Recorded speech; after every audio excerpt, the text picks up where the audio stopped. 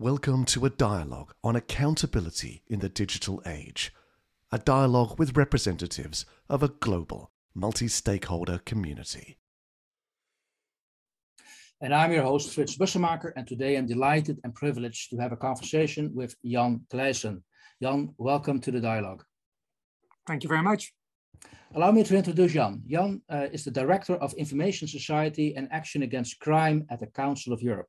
Now, you've been there for over 23 years, and in that position, you have given numerous speeches, lectures, interviews, too many to mention, and I found a lot of those speeches online, which I will refer to in our dialogue.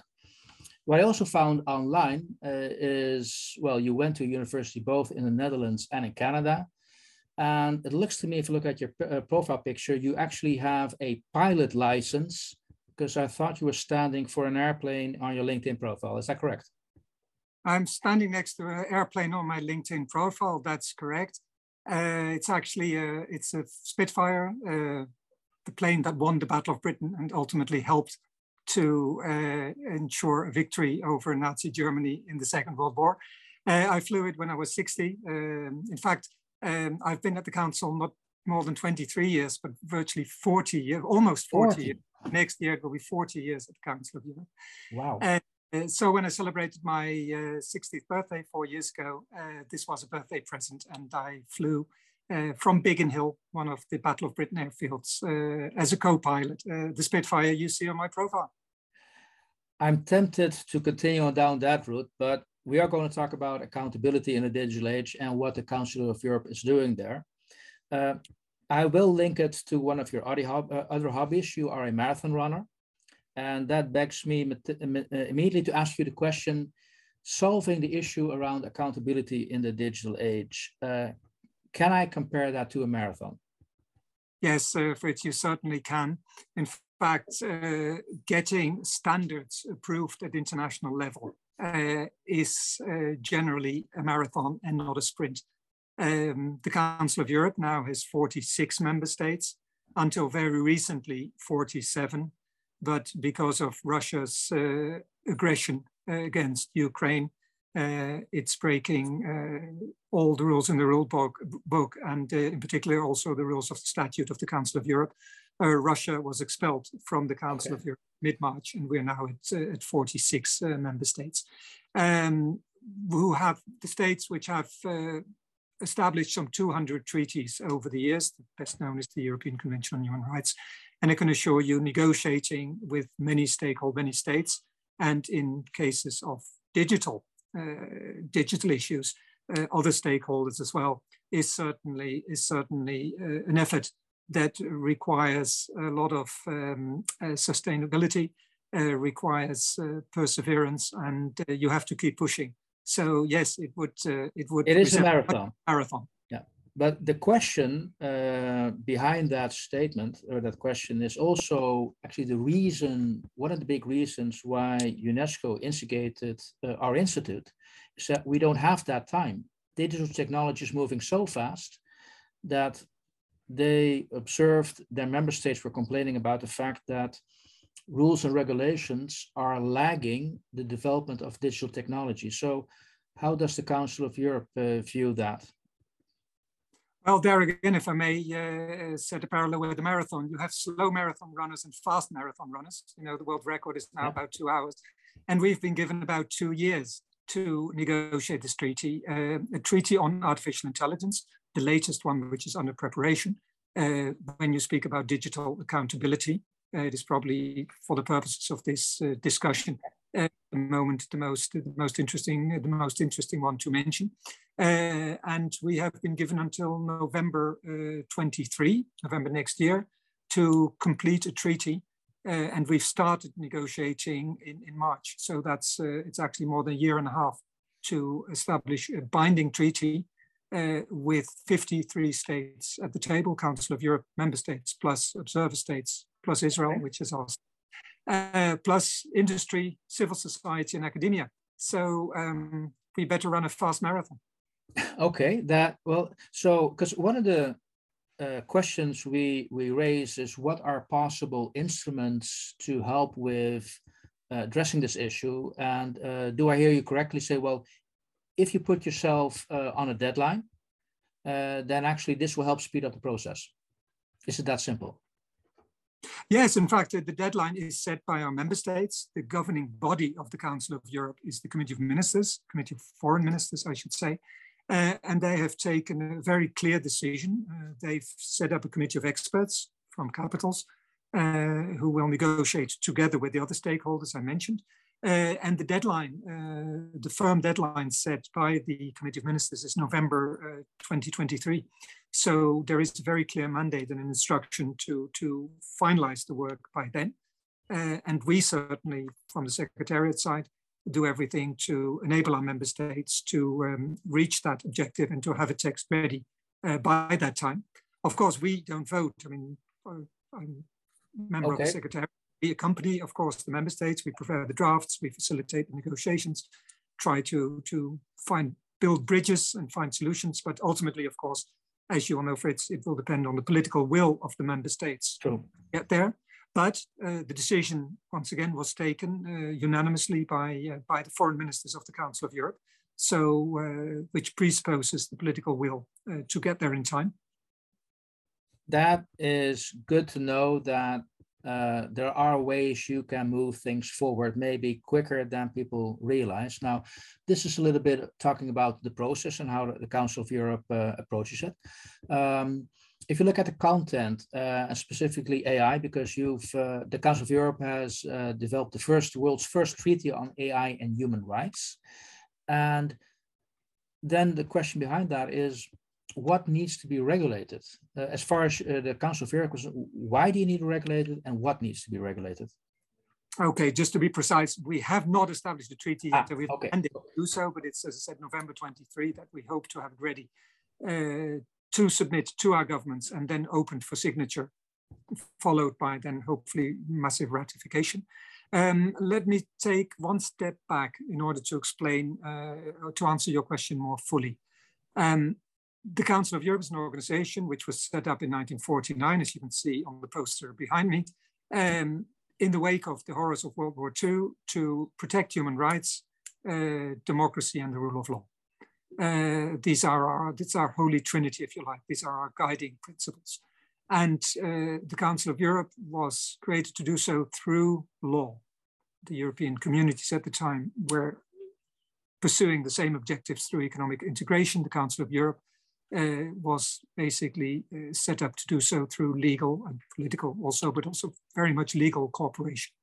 To that end, as I already mentioned, we've established a whole series of treaties that initially were limited to the member states of the Council of Europe, but increasingly were opened to non-member states. And to give you an example of a treaty that is also highly relevant in the digital age, the Budapest Convention on Cybercrime, which celebrated its 20th anniversary last year, and which has been ratified, is to say, full parties in 66 states around the world. But last year we were active in 130 countries. So that is not quite the entire membership of the UN, but it's a very high percentage of states in the world. And it is really the global benchmark on fighting cybercrime. And so that was 20 years ago when the Council of Europe decided that in order to pursue its objectives of ensuring, promoting respect for human rights, rule of law and democracy, it needed to tackle also digital developments. In fact, it had done so already, it started doing so already 40 years ago, when it established the world's first treaty on data protection, at a time when virtually no country in the world had any legislation on issues such as data protection. Even the term itself was a novelty. And therefore, the work on artificial intelligence now is in that tradition, that where digital developments and the increasing use of AI, I'll answer your question a bit more fully, the increasing use of AI by governments poses challenges to human rights, rule of law and democracy, that our governments decided that it was necessary to establish also rules with regard to the use, to the development and the use of artificial intelligence where it has an impact on human rights, rule of law and democracy. Now, of course, you could say, Jan, very interesting, but can you give any examples where any use of artificial intelligence has ever caused a human rights violation? Well, sadly, I can. And sadly, Frits, this concerns our home country, the Netherlands, where a scandal referred to in the Netherlands as the child allowance scandal caused thousands of victims who were wrongly considered to have defrauded the system by an algorithm that had not been properly tested by the tax authorities, that was highly biased. It led to deaths. People killed themselves. 1,600 children were taken away from their families. The case is still not resolved. It brought the government down. It caused a crisis in our administrative judicial system. So really, it's a very sad demonstration of what can go wrong if artificial intelligence is not governed, if the use of it is not subject to proper governance. The Council of Europe has an expert body called the Venice Commission. It's a committee that advises governments and parliaments on aspects of constitutional law. And the Netherlands Parliament asked the Venice Commission for an opinion on this scandal, which in a Dutch report had been labeled unprecedented injustice. And the Venice Commission drew attention to the need to ensure that artificial intelligence systems should be properly governed. What it also said is, and that is, it's only a slight comfort, but what happened in the Netherlands could very easily happen elsewhere as well. It still happened.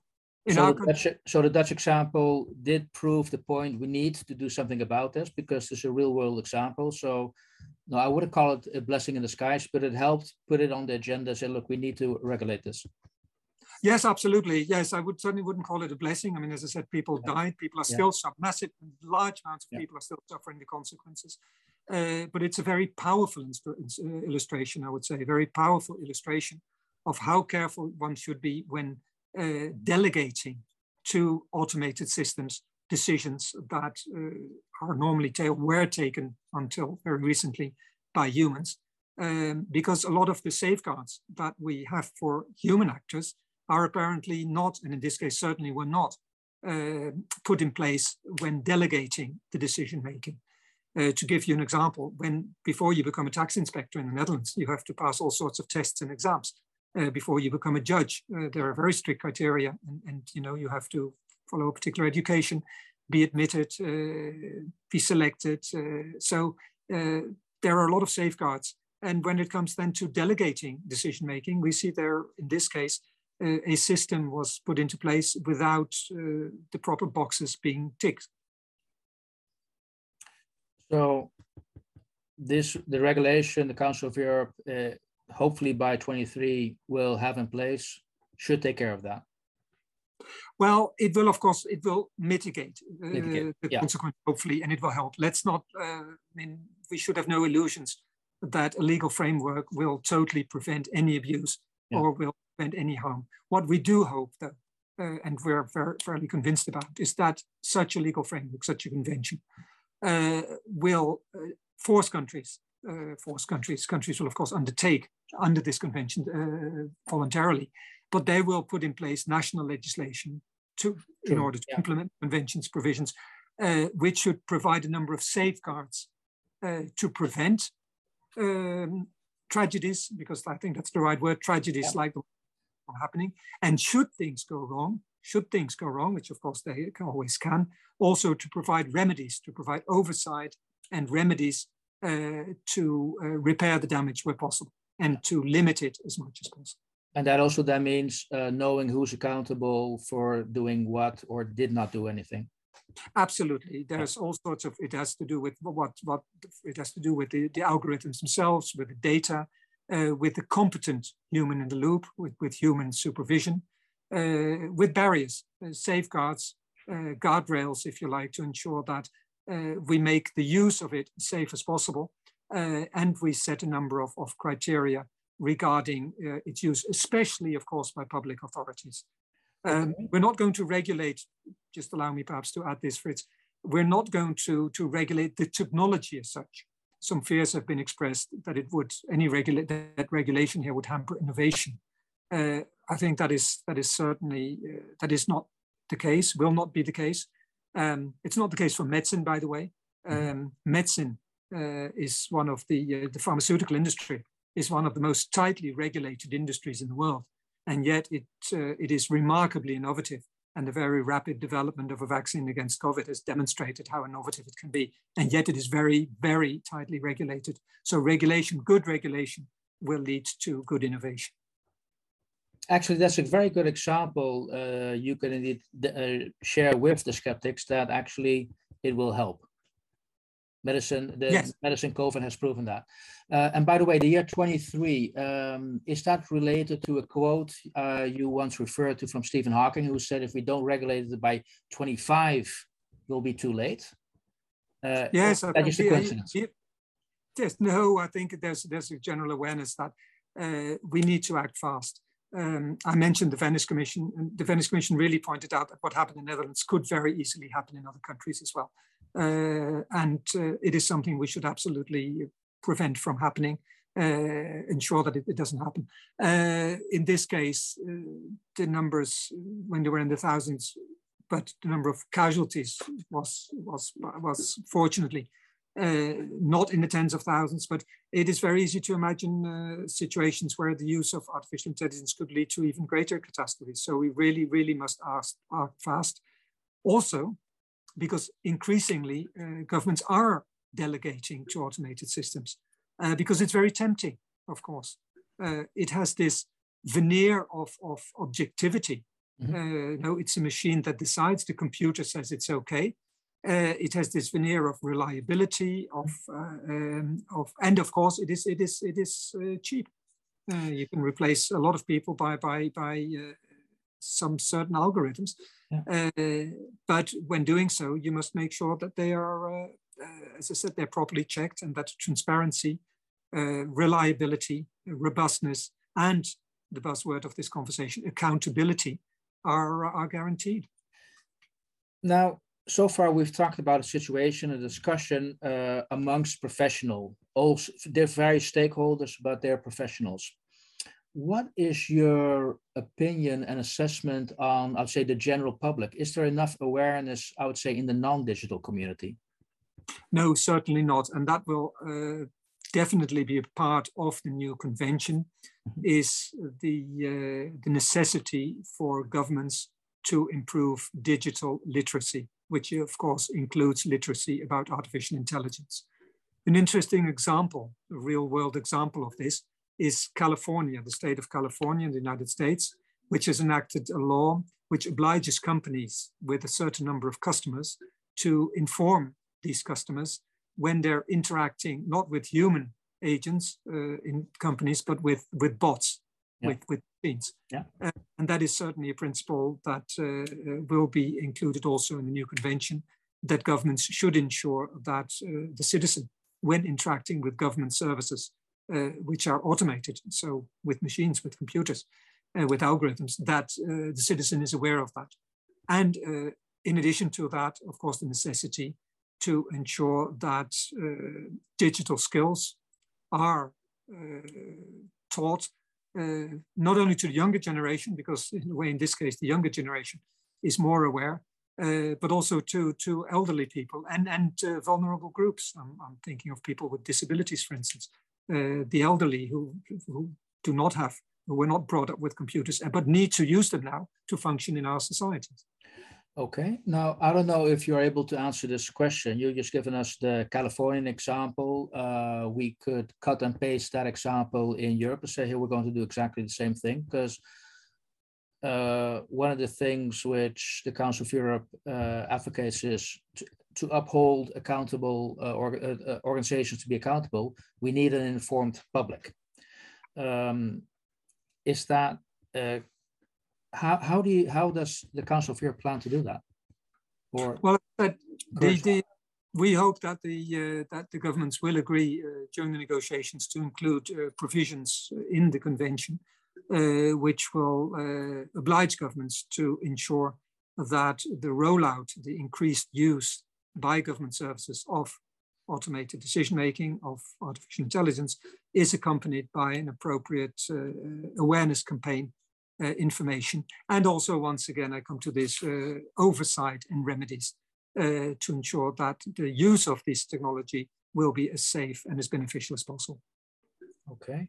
Now, there are a couple of questions, Jan, I'd like to ask you. You triggered me. You mentioned indeed that the number of members, for the reasons you mentioned, of the Council of Europe dropped by 1 recently, beginning of this year.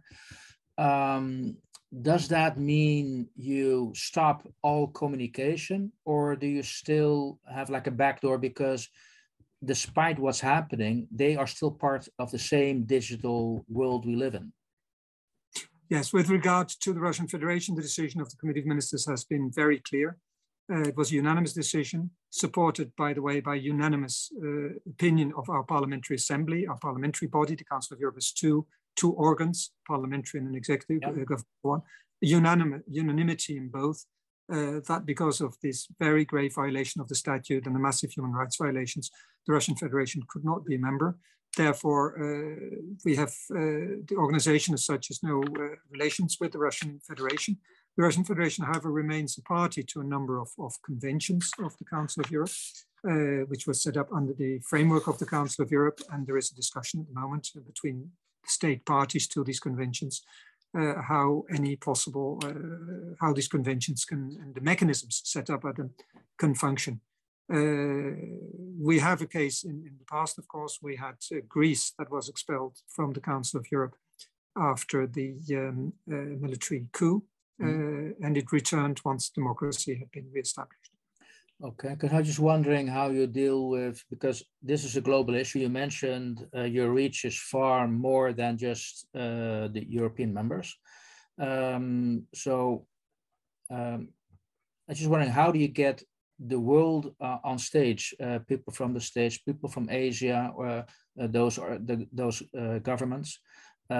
Maybe the question is, should they be at the table, or can you do without? Well, the Cybercrime Convention is a case in point. As I said, we were active in 130 countries last year. The Russian Federation is not a party to the Cybercrime Convention, never was. But 130 countries did cooperate with the Council of Europe. And in fact, the parties to the Convention on Cybercrime are from all 5 continents. We have African, Asian, South American, Eurasian country, Pacific, Australia-Pacific countries in the convention. We have Tonga, New Zealand, Australia. So, but also a whole series of African, Asian countries. Sri Lanka, for instance, is a party to the convention. So we very much hope that our convention, the world's first convention, the world's first treaty on artificial intelligence and human rights, will also attract attention from around the world. We have already had a request from Israel to be admitted to the negotiations, and we have had now parties to the Cybercrime Convention. Other states, non-European states, also having approached us very recently with a request to be admitted to these negotiations. So there's a very clear interest beyond Europe in our work. And of course, we have the observer states. Just for the listeners, perhaps, or those who watch this podcast, mention the Council of Europe has 46 member states, all European, but it also has the United States, Canada, Mexico, Japan, and the Holy See as observers. And they fully participate in all negotiations. Good to be aware of that. Jan, we're almost at the end. I have 2 questions for you left. Some would argue that accountability in a digital age is a 21st century issue and needs 21st century solutions. So look at other solutions beyond rules and regulations. What's your take on that? I think we are working in with 21st century methods, actually, to ensure this. Traditionally, treaties were established only by government representatives. Now, this particular treaty, as indeed was already the Cybercrime Convention 20 years ago, but now very much more this one, is negotiated not only with governments, but also with representatives of civil society and industry. We have 26 companies and associations, business associations, including all the big Americans, but also a number of smaller European ones and international ones that sit at the table with government representatives to discuss the provisions of the world's first treaty on AI. So it's not just being invented by governments or talked about behind closed doors by government representatives. It's very much an exchange with industry and of course also civil society. So I think we are using 21st century working methods to get there. Good. Final question. Where are you going to put your effort to create this world, an accountable world? I think it is to insist on our values. I think the values the Council of Europe was set up to defend, namely human rights, which of course very much includes government accountability for state actions, rule of law, which accountability, of course, in rule of law is a crucial component. Democracy, democratic accountability, are the standards that are as relevant today as they were more than 70 years ago. And the Russian aggression against Ukraine and the terrible suffering there are a very stark reminder what happens if these values are not respected. Fair point, good point. Jan, I want to thank you so much for sharing your insights, what the Council of Europe is doing. I wish you lots of success delivering that treaty in 23. So we'll be looking forward to that. Maybe we'll get you back in the program to discuss when the final treaty is there. In the meantime, thank you for your time and being here. Thank you very much. And thank you for the opportunity.